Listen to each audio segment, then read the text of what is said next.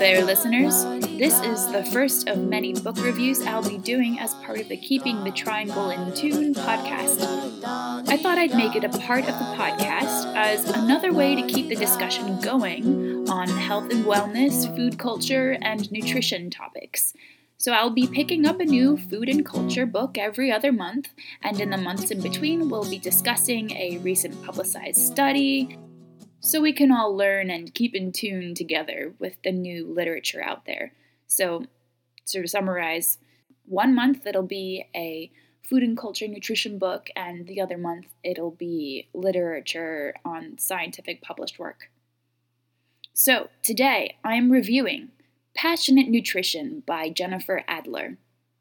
In 2014, it was published by Sasquatch Books. Jennifer Adler has a Master's of Science in Clinical Nutrition and is a certified nutritionist. So, getting right into it, Jennifer Adler's book, Passionate Nutrition, is a helpful book in some shape or form for anyone, I think, especially for those who may feel a disconnect between how a person feels and the food one eats. And I say that because she stresses bodily awareness.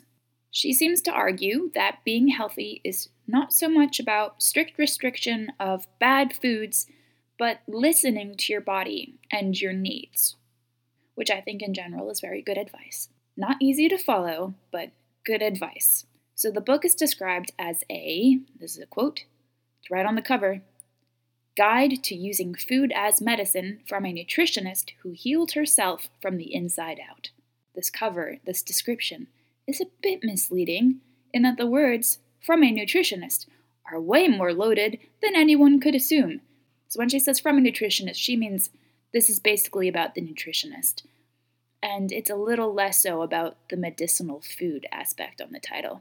So, it's in there, but it doesn't really seem like the focus so much.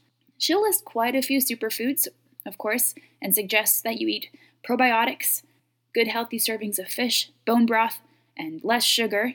But really, the food as medicine concept she has on the cover is sort of limited. It's sort of a general, food can cure all your ailments, but no, I don't have the time to go into all the details sort of situation. It felt deceptive, and I felt tricked in some ways. For example, nowhere on the cover does it mention that there's an entire chapter on sex, or cosmetics, or feminism, or her biography, as I mentioned. So, yes, this book is a biographical description, including her lifestyle and nutrition recommendations. And I think it really should have said so on the cover and title. The book has some advantages over other lifestyle recommendation books in that it describes, in very simple, well-organized fashion, the basic truths of eating and living well. And I mean those to be eating the right amount of protein, how much fat you should have, and calories, the importance of listening to your body, and the importance of embracing our more primal needs, like being social, and, as I mentioned before, sensual.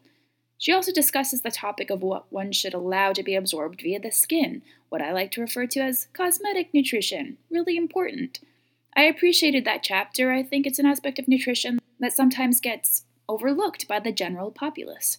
Another sort of bonus that she has in her book is the discussion of feminism and grappling with society's demands upon women. There is some critical thinking involved in this book, all right?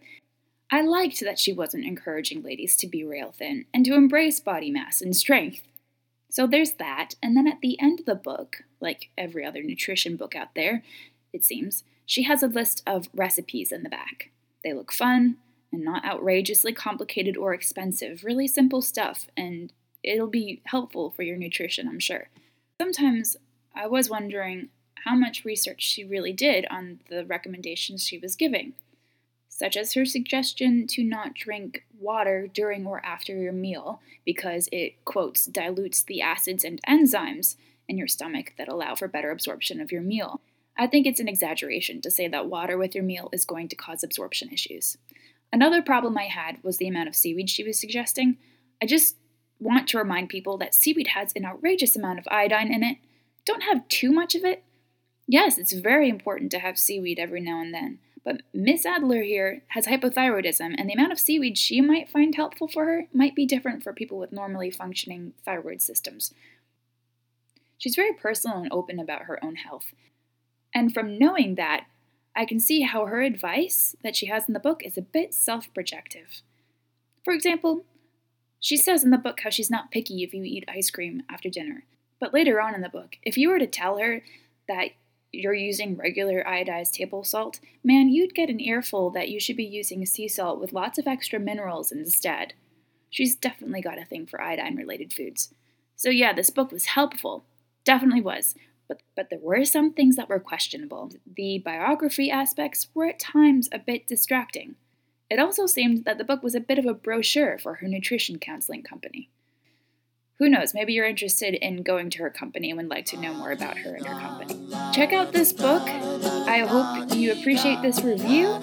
Please leave comments or suggestions of any books that you would like to see me review, and we can talk about it. And I'll create a forum on our website, keepingthetriangleintune.com, for us to talk about it all together. So thanks for listening.